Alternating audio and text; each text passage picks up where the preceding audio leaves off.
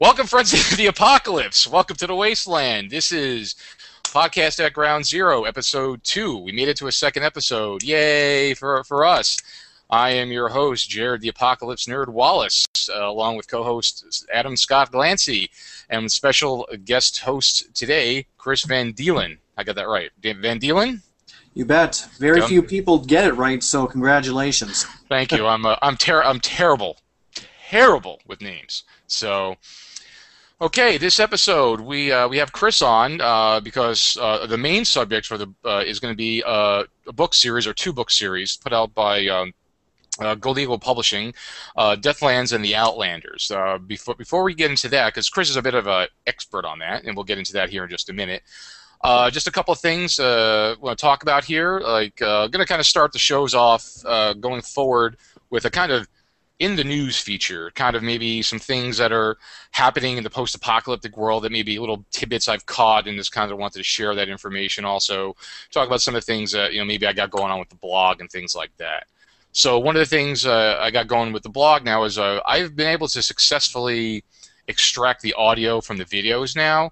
So I'm going to be able to start posting just the audio. So for the people who don't have time to sit down and watch the video, for the people who don't want to look at our faces, frankly, and this is going to be perfect.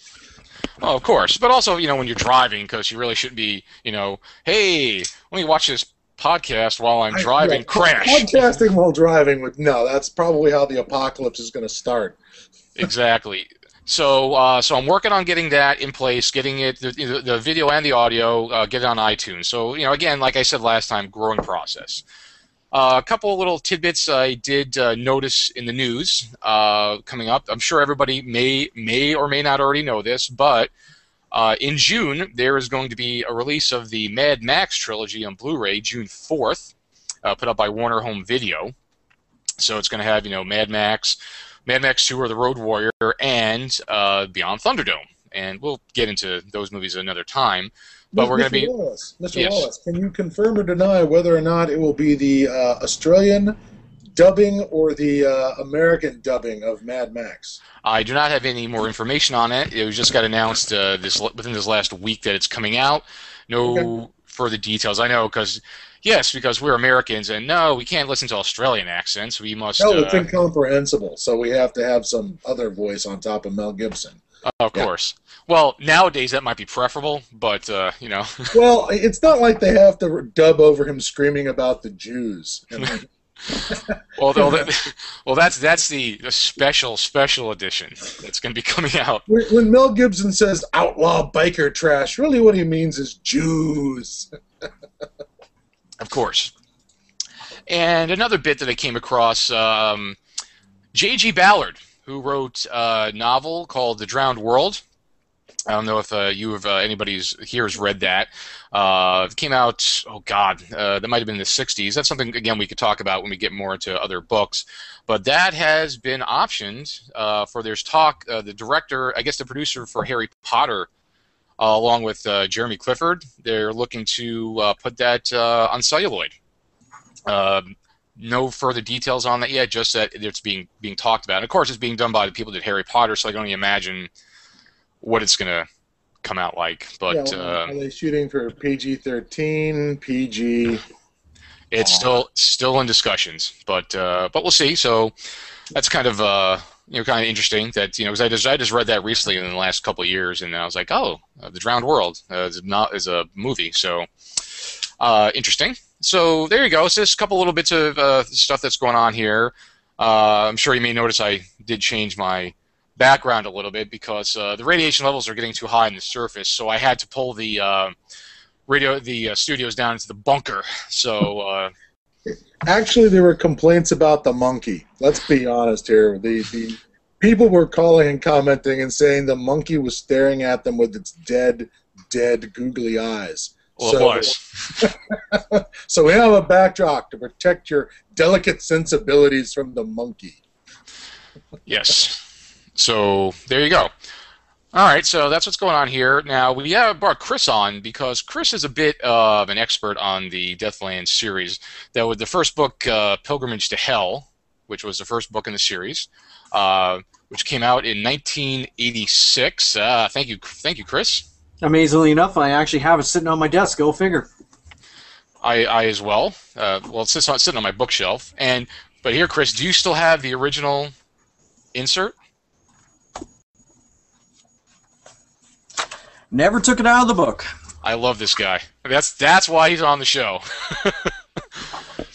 So actually, I think I've got several copies of this hanging around in storage. Wanted to make sure that they didn't disappear. And I figured maybe, you know, in 10, 20 years down the road, I'd be able to get a few bucks for them because there'd be people who'd want them. Other people call that hoarding, but you know, whatever gets you through the day, you know. Well, you should have seen all the boxes of stuff I took away a couple of weeks ago. Was doing some cleanup in here, and God, I must have recycled probably about 6 boxes of books. As much as I hated to do it, I just didn't have the room for them anymore. But then again, I get most of my reading done on audio now, so. There you go. Looks like I lost Scott here, so let's see if he could get back on here. But unfortunately, it might happen here as well. It's not as bad as it used to be, but I'm still dropping out a couple of times a night on the average. So. Oh, okay. Just figured I'd give you a heads up. All right. Well, let's see here. Well, let's at least continue rolling, and if he needs to ping me, he will ping me to get back in. He should hopefully have the link on there. You know what? Let's see here. All right, so the Deathlands came out in 1986, originally under the title... Actually, 86. Was it 86? I was still in high school. Yes, I think me and you both were in high school. All right, let's... Well, you know what? Why don't we just take a look here? Copyright date. Yep, 86. June 86 was the first edition. Okay.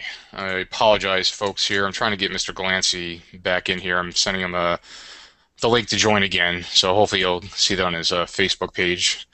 So, yeah, it came out in 1986, and I originally discovered, well, I won't tell you I discovered, but again, I was saying the reason I had Chris on here is because Chris had the first, probably on the, oh, there we go, Mr. Glancy. No, Mike. You're muted. Can't hear you. Can't hear you. All right. Maybe it's for the best. Maybe he's swearing up a storm. It could be. Go to the top and unmute yourself, Scott, if you could hear us. Or no. It's funny. It's like he's like a talking monkey. Go up top, Scott. You see up top there? You might be able to unmute yourself. Yeah, or... apparently when you fall off the internet, it automatically mutes you. Okay. All right. So we got Scott back. Thank God. Temporary communication disruption, near miss by a Soviet SS-22. Just hit down the block. It's all better now. Okay. So we got Scott back. So I was talking to we had Chris on here. As far as I know, Chris had the first and probably only Deathlands fan site that I didn't know this until I met Chris about a month ago. He's like, yeah, I had the fan site, and I thought back and I'm like, oh yeah, I used to go to that website like 10, 15 years ago. I don't know. I'm not sure. When did you start that website, Chris? Oh God, that. You know what? I can't even remember. I think it was just after my son was born. He's 18 now, so it's been quite some time. And just to clarify one thing, yeah, I used to be kind of the guru when it comes to Deathlands, but once they started going to the revolving door system for writers and they threw continuity out the door and everything like that, I just gave up on it. I think I stopped reading around book 44, and they're up at, I believe it's around 108 right now. So, yeah, it's been a long time since I've read any of the books. Yeah, I stopped myself. I stopped myself. I probably stopped in the 60s. But Chris had this website up that was very useful because it's a very good series that came out. It was originally produced by James Lawrence and Lawrence James, actually. Lawrence James. Rest his soul. He passed away quite a few years ago. And another author who was actually, who is it? It was it Jack Ahern, or was that his pen name. Oh, you're thinking of Jerry Ahern, who wrote the Survivalist series, and unfortunately he recently passed away from cancer as well. Oh. Jack Adrian was the original author, thank you. and he did basically if I remember the story correctly, he wrote approximately the first half of Pilgrimage to Hell. And for some reason, which I never really did find out why, had to leave, and that's when Lawrence James, a.k.a. the first James Axler, showed up and started writing the series, and he wrote the next 33 in this series. Have we explained that James Axler was just a pen name employed by Golden Eagle? Yes. That we just kept cycling authors through this pen name over and over and over again. Yeah, he did it through, like you said, book 33. But then he wrote one final book, 44, A Crucible of Time. But then after that, it was all, a couple of revolving door authors that it got worse and worse. But let's tell them what the book's about first before we start going on about what we like and dislike about the series. Shouldn't you be holding up copies of the book, Mr. Wallace? We did. Me and Chris held up copies of the book. Too much glare. Tilt it a little bit. Yeah, there you go. That's better. There you go, people. All right, Deathlands. That's better. All right, let me pin myself so people could see the book. There we go. Pilgrimage to Hell. So this is the first book. I first discovered it in a mall, senior year of high school, summer of '86. Again, I was fully into reading a lot of these post-apocalyptic books, and I came across this, and it looked interesting. So what it is basically it's was it January 20th, 2001? There was the Washington D.C. was wiped out by a nuclear bomb, which caused the apocalypse. A sneak attack by those dirty Reds, which sadly didn't last until 2001. But exactly. What the heck? All right. In my world, it's still happening. But it's You and love affair with the Soviet Union. I love him. I miss him so. And after that was the Skydark, which was basically the nuclear winter. The books pick up 100 years later, after the event, the apocalypse. Now, mind you, people, I'm not going to be. I may or may not be that good at filtering. So there may be spoilers. So be aware now. There may be spoilers. I'll try not to spoil too much, but I want to give a general idea. To hell with that. There's just going to be spoilers, and they're just going to have to live with it. The Butler did it, but go out, read all 112 books, and then watch the podcast. Then watch the podcast. So, and even if you can find it, watch the god-awful Homeward Bound that was put out by Sci-Fi Channel. Oh no! At least a decade ago. Let's wait. You mean this? To get to that one, yes. 2003. There you go. Okay, I was right. A decade ago. Yep, Tracy Lords. But we'll talk about this piece of crap later. But so basically, the book takes place. It's basically a kind of a medieval feudal society. There's barons who control towns. There's a group of people. There's a guy called the Trader who runs this whole organization. They go to these. Is it readouts? I always get that wrong. That's the way I was taught to say it. So readouts. So they find these readouts, which are these government secret bunkers, which held supplies and weapons and ammo and technology. So the Trader used to go around, find all this stuff, and they would trade people for it. He drove around the country in what were called war wags, and they had a crew of people. Now, in the first book, they wound up establishing the characters. Of course, there's Ryan Cowder, the Trader, J.B. Dix, several different main characters. One's like the second in command. J.B. Dix is the weapons master. So you find all these characters. You pick up, mutant girlfriend, whose name Christy. Christy, yes. Christy, what's I can't remember Christy her last name. Roth. Thank you. What's the language on this one? PG or not? Oh no, but feel free to curse like a sailor with Tourette's here at Ground Zero. Christy Roth isn't his girlfriend. She's his fuck bunny. Oh, I'm sorry. I was going to say his beard. No, she's nothing. To me, she was nothing more than a sex toy for him. Basically, word count filler for the books. I always found it tedious and pointless. Then again, maybe I'm just getting old. Well, yeah, they did have a lot of gratuitous sex scenes Well, in the book. and let's be honest. These books were, absolutely were sort of throwbacks to the pulp age, and that you're going to get more descriptions about the firearms used than you are about the intimate details of people's relationships to each other. That stuff's going to fly by. Okay, we're friends to the end, and then okay, that's all the description you get there. But if Ryan Codor picks up a new blaster, expect at least a paragraph or two on that new love affair. Well, just be thankful that Lawrence James didn't go Jerry Ahern's road. Every damn book in the Survivalist, he was describing his Detonics, Scoremasters, and all the other weapons. Detonics 45s. Well, the Survivalist is basically gun porn, but we'll talk about again.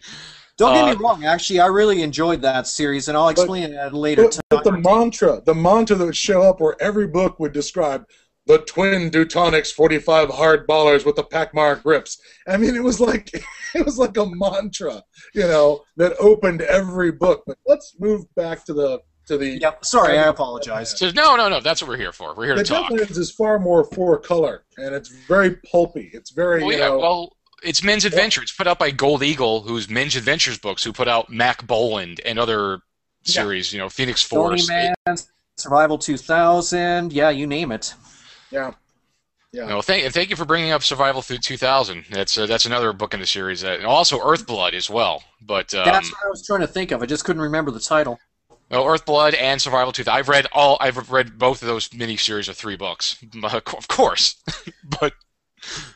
Yeah. Hey, let's do a little product placement there. The Earthblood series is available through graphicaudio.net, and you know what?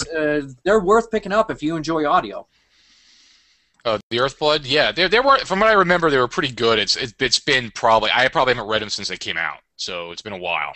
So the back to the Deathlands, yeah, these are very, very four-color, very pulpy, post-apocalyptic adventures, and formula, man. I guess what sets them apart, from others, was I would have said was the big sort of key element of the stories. The MacGuffin was the transmats. Yes, the mat trans units, which were, when I was talking about the readouts, they came across these readouts and it had this matter transmitter. It's like a teleportation device in there.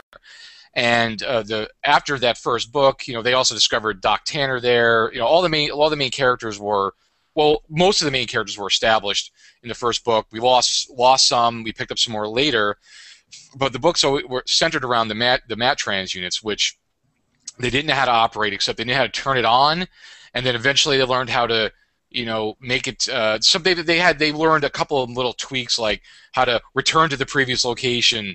But basically, it was random where they got put down, and that's where the book would pick up. Like, hey, we're in South America. Hey, we're in Russia. Would be where the book took place. Them anywhere in the post-apocalyptic world, and you didn't have to get into all that tedious humping it through the boonies and radiation and swamps full of Titanic mutants. You could just bang, they're in Russia. Bang, they're in Japan, or wherever it was they ended up, and be dropped down into a story, meet the locals, kill them, get back in the mat train, and go someplace else.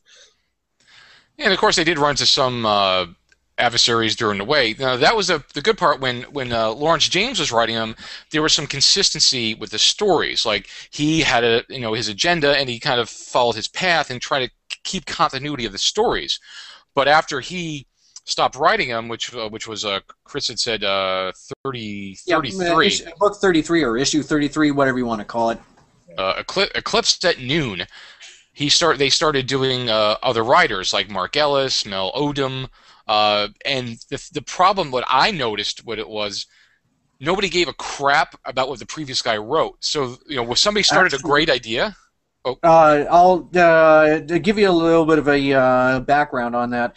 Mark Ellis, Mel Odom, and I can't remember who the third guy was that started writing. They actually did work together for several books, talking to each other, ensuring that there was continuity and so on and so forth. But basically, eventually, Gold Eagle just nixed it and started doing the whole revolving door. And, well, I think it also happened when Mark started writing his Outlanders series. And Yeah, then, yeah, after that, they just threw continuity out the window and just said basically, do what you want. yeah, because it looks like, because I said Lawrence James wrote his last novel, 44, Crucible of Time. So you noticed a little bit of difference between Eclipse at Noon and Crucible of Time. It got a little iffy, but it still kept along the same line. But after that, it just went off the rails because there were some good plot points that were established in these books, but nobody would be like, the last guy wrote like, well, I don't care if this guy wrote about that the last book. I want to write what I want to write about. So you'd get some cool stuff brought up and never visited again. Yep. Well, like JB's glaucoma. That was never ever brought up again. Suddenly it's a plot point, he's going blind, and then suddenly, boom, we forget about it. It's never brought And all of a sudden he also develops verbal diarrhea, where he always used the minimum amount of wordage whenever he was talking. You know, things like that. Characterization got thrown out, and they just decided to write the characters any way they wanted. Was there never, I'm presuming that the only series Bible was in our first author's head, and after that they never maintained a series Bible or of any sort. Well, supposedly there was a series Bible. I personally never saw it, even though I had asked one of the line editors at the time if I could get a copy of it, but no, I never saw it. So okay, you know, a few years back, sometime this century, I was in a grocery store up in Seattle here, and in the in the cheap paperback section of the Quality Food Center grocery store, I actually ran across a guidebook to the Deathlands. It was like a Deathlands encyclopedia. I saw it once, and I thought, holy crap, really? There's a Deathlands encyclopedia? You know, this is interesting. And I didn't pick it up. I come back, they're gone. They've obviously been taken to the pulp plant or something and torn up and disintegrated. I'm just curious, did you ever run into this a Deathlands encyclopedia? It would have been published fairly early, maybe like 2000, 2001, something, maybe even 99. Wow, no, I don't remember that off the top of my head. Then again, I gave up reading the series way back then, around 2000 or so. But no, that definitely does not ring a chord with me at all. Okay, because I've again always regretted not grabbing it and sending a copy to Mr. Wallace, because I knew at the time he was a huge Deathlands fan, and Jared, you picked yours up. Did you say at a shopping mall bookstore, like a B. Dalton's or something? It was. I was in New York on vacation, summer of '86, and I was just looking through the book section, looking for a new post-apocalyptic novel to read, and I was like, "Deathlands? What's this Deathlands? Oh, this guy's got a scar and an eye patch. I think we might have something here." Yeah. Exactly.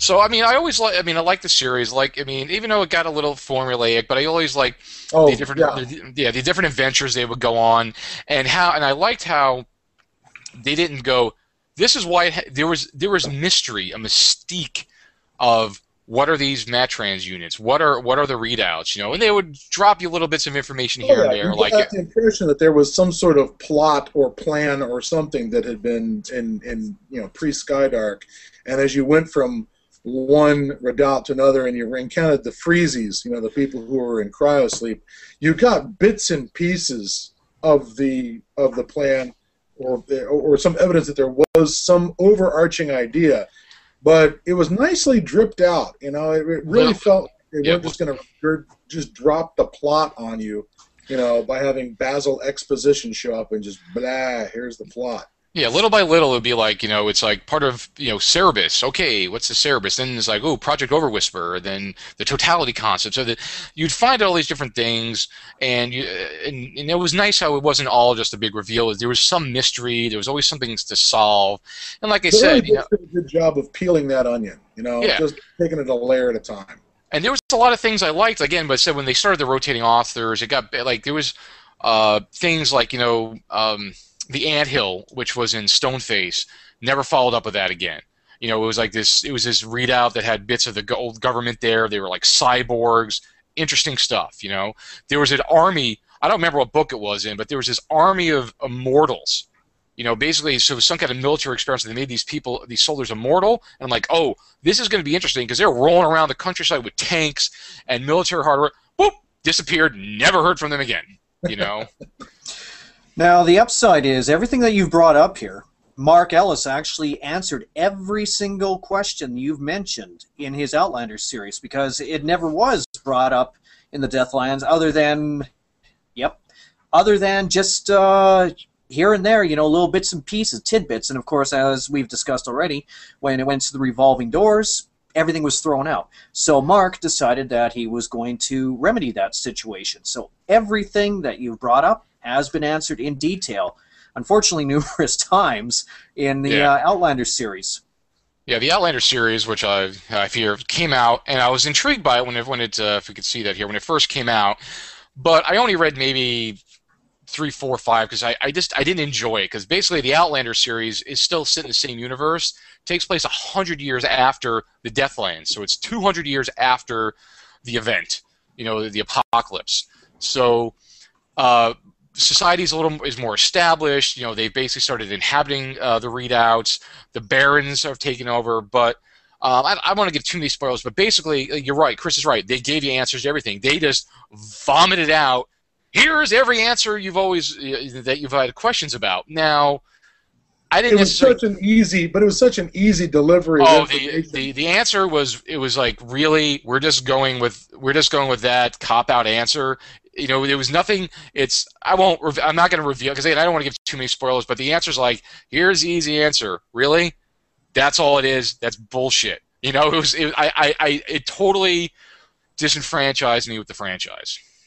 Well, some people look at it that way. For me, I'm far more of a science fiction fan, so it appealed to me. And also, Mark Ellis wanted to get away from the whole post-apocalyptic setting. So that's one of the reasons why he went that route. You know, maybe someday you can actually get him on. I can always talk to him and see if he'd be interested in coming on to the podcast and discussing the series with you guys. That's a definite possibility. We're open to anything that will increase our viewership. Yes, but I totally understand Chris's point of view. How it became more. He wanted to make it more of a sci-fi thing, to get away from the apocalypse. Where I enjoyed the apocalypse thing, and just give to me. That's what kept me drawn into the series of the Deathlands. Is like they parsed out the information little by little, peeled back the onion. Didn't just give you one answer to everything, which I kind of liked. I like being able to read and reveal and, you know, slowly reveal the information. But like I said, you know, he gave all the answers to things like, you know, the anthill, the mortal armies. It's like, but it's kind of an after the fact kind of thing. It's like, well, we're kind of putting that behind. Here's all your answers. It's like, no. I wanted like to see those things develop into stories of the Deathlands. But again, it became revolving door, became formula. And it lost the original vision that Lawrence James had. Let me ask both you guys a question because, Michael, I didn't hear from you. Where did you stumble across the Deathlands first? I mean, did you stumble across it back in the late 80s when they were first popping out, or later? Well, I found it way back in the early 80s. I was reading everything that came out that was post-apocalyptic, and I won't deny it. Most of it was complete and utter shit. That's you know, I wouldn't even use it to wipe my ass. Like it was, but you know, it was the thing that I enjoyed. Like, you know, many years ago, my first role-playing game of all games was Gamma World, not Dungeons and Dragons. Thank you. That's me too. And that's one of the reasons why I enjoyed the genre so much. Yeah. So when I saw the post-apocalyptic genre come out in book form, I started picking them all up, mainly because I wanted ideas for running games. Damn Skippy. I ended up finding the Pilgrimage to Hell novel in, I think it was Kohl's back in Regina when I was still in high school, and what really appealed to me is it was coming out every 3 months too, and of course what we talked about. Oh yeah. You know, the continuity, characterization. He wasn't afraid to kill off characters or even introduce new characters until they settled down for the main crew, if you want, if that's the word you're looking for. Yeah. And, you know, even to this day, if they would have managed to keep the continuity, even with all the revolving door authors, I probably would still be reading it. Because I know there's a lot of good story. Well, I guess it all depends on who you're talking. Yeah. Good stories, crap stories, so on and so forth. But several of the Revolving Door authors actually did stand out and wrote quite a few really well received novels for the series, and then there were others that were just frowned upon. So, Like- what are the things from the Deathlands that really stood out for you as what? I mean, yeah, okay, you're looking for ideas, you're looking for inspiration to do your own stuff for Gamworld, and frankly, that was a school I came from as well. What kind of things? What were the things that jumped out at you from the stories that were like, oh yeah, we got to have that in our game. This is what people want from their post-apocalyptic experience. What were the things in Deathlands for you that worked like that? I like the muties, for the most part. They started getting really stupid after a while, like the water beetle people and other crap like that showed up just before I stopped reading it. The But stickies, right off the stickies were bat. stickies and fleshies were, I think, were the standards at the beginning at least.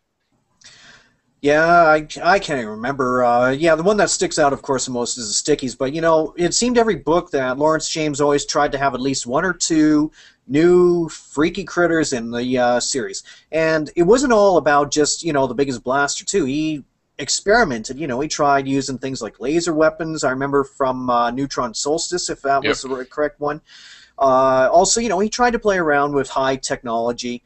And like we've discussed before, the one thing I really enjoyed about it was the unknown, the exploration, seeing what happened to, landmarks, places that in real life, and what he did to destroy them. You want them to get out of the redoubt and be able to look out and go, oh, well, there's the Space Needle bent in half, or, whatever, or find out what abysmal cult has grown up in your hometown's backyard. Even the readouts were good because sometimes I went there, they're like, oh my god, there's working water, we can take a shower, it's like, and that was like such a big deal, and it's like you felt like, yeah, they found something, thank you, because they had nothing because they were basically traveling around with what was on their backs, so they were basically they were basically player characters. Let's be honest, they're like they're just role playing game. They were just murder hobos who would go from place to place and essentially shoot everybody they met. Well, speaking of correlating to role playing games, something that came to mind, which I thought of when I was reading the series, was because of the Matrans units. Now they hinted a couple of times that they went into space, whether it's a space.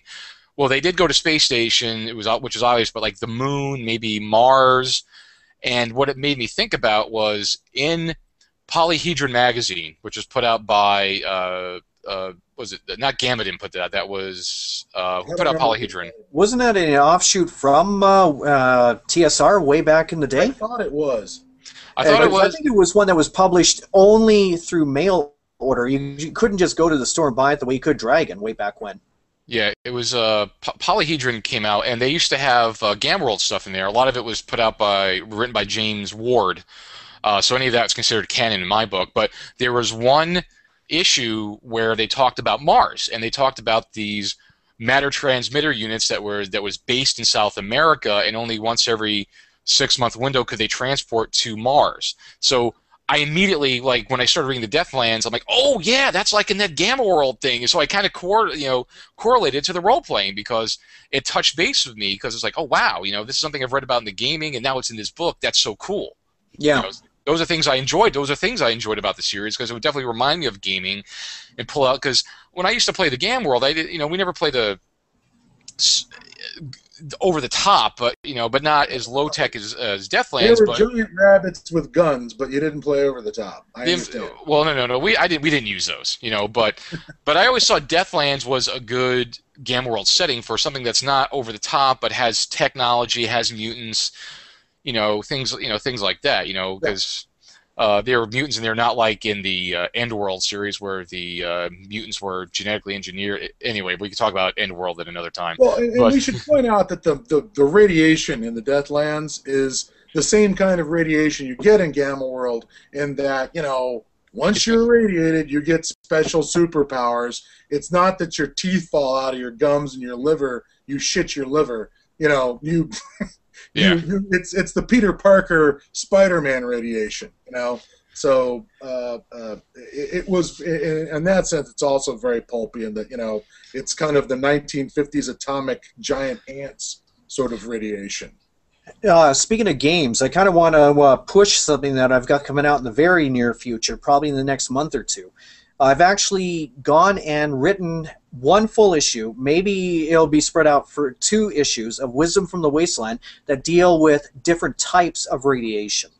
Because it's never been done in any of the games before. Like Gamma World, even Mutant Future, you got, okay, class 1 to 10 or whatever type of radiation, and it'll harm you, it can mutate you, and that's it. So I've used lots of different sources for inspiration, and I came up with something at least, I believe it was around 26 different types of radiation, which will have all kinds of really bizarre effects. Look for that in the Wisdom of the Wasteland coming out in the next month or so. Yeah, because so the fans of Wisdom of the Wastelands is put out by Skirmisher puts it out, right? Skirmisher Publishing puts that out. For the Mutant Future role-playing game, and Chris writes to them frequently, and again, that's where we get all the post-apocalyptic connection here. So, because again, we're all fans of the genre, and it all crosses over, So, yeah, Chris has wrote. Sorry, Jared. The best part about it is that it isn't just for Mutant Future. It's old school rules, so it can be easily adapted to Gamma World or any other of the old school type games that you want. Perfect.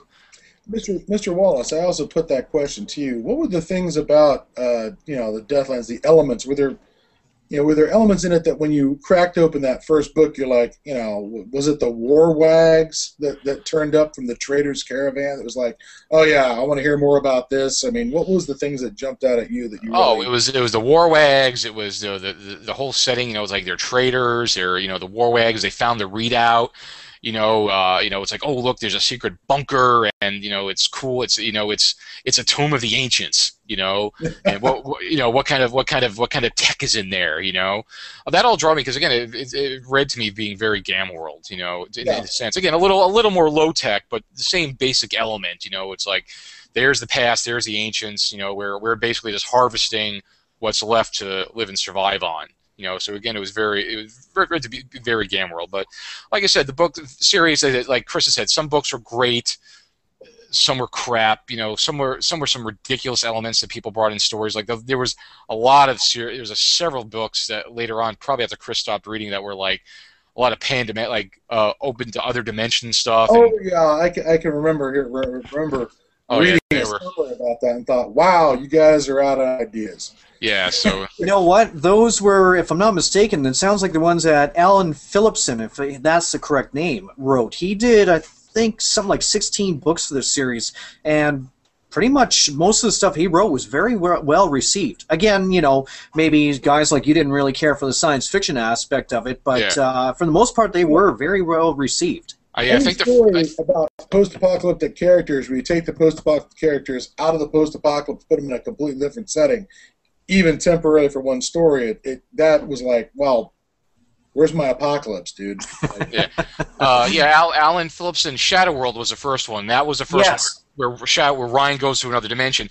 It was an okay distraction every once in a while, don't get me wrong. It was kind of like, at first I was like, okay, that's kind of interesting, but then when it became the common theme, like, yes, they're coming over and mining our planet, and they're doing all this, it got to me, personally, it got to be a bit much after a while. It's like, okay, the guys I never got enough about were the Dirty Reds. Two of my favorite stories were Red Holocaust and Red Equinox. I believe that's what they were called. That sounds about right. Yeah, where the first one is some Soviet marauders are being chased out of Siberia across the Bering Straits by the commie authorities, and they go into Alaska because they've heard these stories that America's a land of plenty, and they get over to Alaska and it's just filled with mutants and psychos, and it's just as horrible as Siberia is. And so there's this sort of red invasion, I guess you'd call it, where you've got both these Russian bandit marauders, and hot on their heels are again the Soviet authorities, and this implication that there was something going on in the East more organized and more sinister and had its act together more than over in the States and could be a threat to it. I really like that, where they hinted at that, and they certainly went all out in Red Equinox when they actually end up in Moscow. And you get a look at the party and the whole, the rather organized post-apocalyptic Russia, at least organized compared to, what you see in the American Deathlands. And I kept thinking, oh, great, we've had World War III, now it's time for World War IV, where we're going to get to bash some Reds. They did 2 stories and never came back to it, as far as I remember. Okay. It was disappointing. But, All right. Let's gonna start wrapping up here. A little bit over. Like I said, again, we're not over. I said we're gonna be around 45 minutes. But before we go, like I said, let's just touch brief on this piece of garbage. This was Deathlands: Homeward Bound, which was a Sci-Fi Channel movie based on the Deathlands series, and Homeward Bound, which I think was the 5th book in the series, if I remember correctly. It's easy enough to check online, but I think it was the 4th. But anyways, whatever. Nope. I just looked. I just looked. It's the 5th. Haha. Okay. Hey, you were right, and I was wrong. I won't have any problems admitting that. Geek cred. But I gotta tell you, there's very few times, and I watched it. I could see it on. It's broken up into bite-sized chunks on YouTube. So I quickly went and took a look at it last week. And it's not often that I use the phrase unwatchable. Yeah, it's pretty heinous, but oh my God! Let's put it this way: I'd rather watch some god awful Hindi or, well, my wife's culture, Filipino, computer special effects movie than ever see that atrocity again. And let's be honest, the Filipinos made a ton of post-apocalyptic movies. Yeah. Well, you know what? If they did, I've never seen a one. Oh, there are a number of really terrible post-apocalyptic films made in the Philippines. Most interestingly, using the old U.S. fortifications in and around Manila Bay as ruins, redoubts, bunker complexes, things like that. Which we'll save for another show, but. Just because, again, I want to get us wrapped up here. Like I said, the movie. So if anybody has a chance to check it on YouTube, feel free. Like I said, problems. One of the biggest problem I have in it. Well, one of the biggest problems I have with this movie is it's missing one of the major characters. Doc Tanner is not in that book that movie, and of course another problem with it is it's got Tracy Lords in it. I guess that's when she decided I'm not a porn star. I'm an actress. Let's be honest. Tracy Lords is one of the film's smallest problems. Yeah, it's got giant. That's like saying, you got a little dirt on your face here, and ignoring the sucking chest wound. It is. I don't know. 2 words from me about that. Muty rage. When I saw that, it was just, oh my God. That's it. No more. I forgot about that. Muty rage. Yeah, Jack. Muty rage. It was, oh God, you're kidding me. I forgot about Muty rage. Thank you for reminding me of Muty rage. I'm going to be using that term from now on. Okay. Okay. So we're going to start wrapping up here. I know Chris wanted to mention a book that he has coming out. So I want to let him get a chance to talk about that for a moment. Actually, it's not coming out. It already came out in 2004. I co-wrote Mask of the Sphinx, the 30th novel in the Outlander series with Mark Ellis. I wrote it, he vetted it for me, and then we published it under his contract, and it was pretty much the best received non-Ellis book of the whole series. The ones that Mel Odom wrote, they weren't exactly stellar or well received, and I haven't really been keeping up with actually, I haven't been keeping up at all. I just couldn't stomach reading any of the stuff that was put out by the ghostwriters that took over after Mark gave up several years ago. Or actually, I shouldn't say gave up when he was technically forced out, but you know what? He can always tell the story if he ever comes on what happened.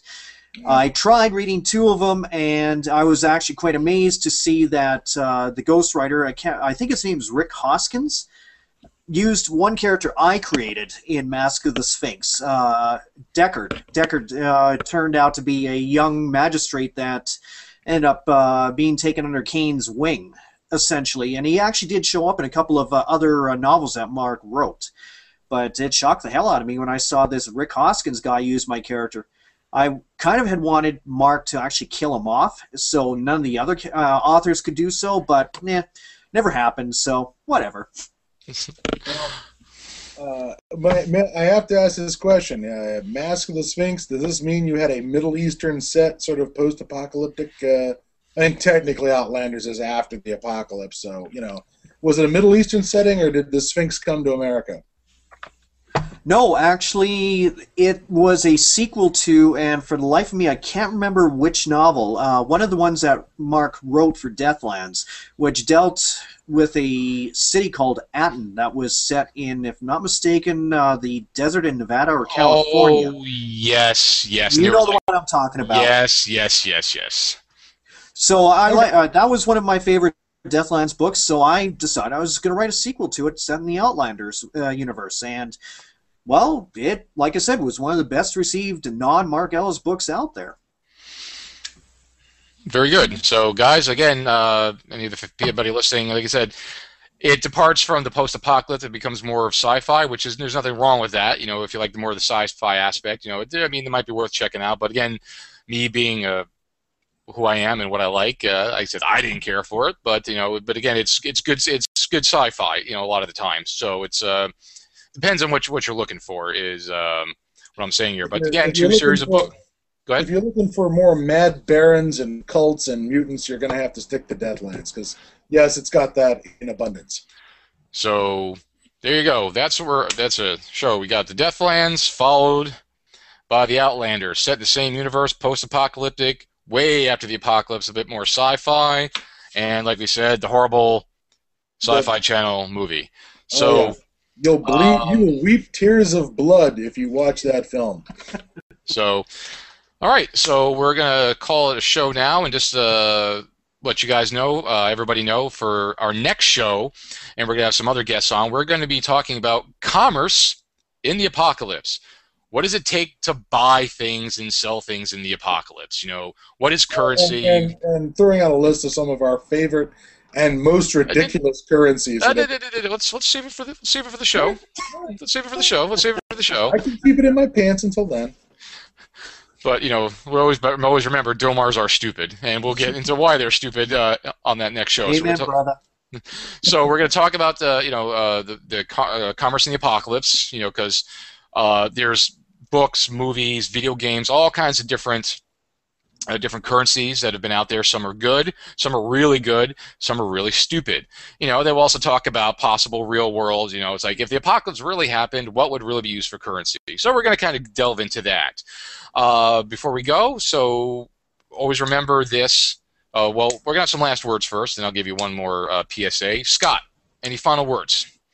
No final words. Not on the. Oh, all right. My final word is also Crater Lake. I'm going to throw that out as one of the Deathlands novels I enjoyed the most. Was Crater Lake. You can't beat a volcano base filled with inbred mutant scientists plotting to finish off the apocalypse that didn't completely destroy the world. That's a good start. Crater Lake, book number 4. What was that, Chris? I said, wasn't that the Friends of Entropy in Gamma World, or am I thinking of another faction? They had a vague resemblance to the Friends of Entropy. All right, thank you, Scott. Chris, any last words? Well, just it was nice being able to talk about a pastime I used to love. Unfortunately, like I said, just because the continuity went down the tubes, that's why I stopped reading when it comes right down to it. If you want a good post-apocalyptic movie, unfortunately it's not nuclear, it's zombie.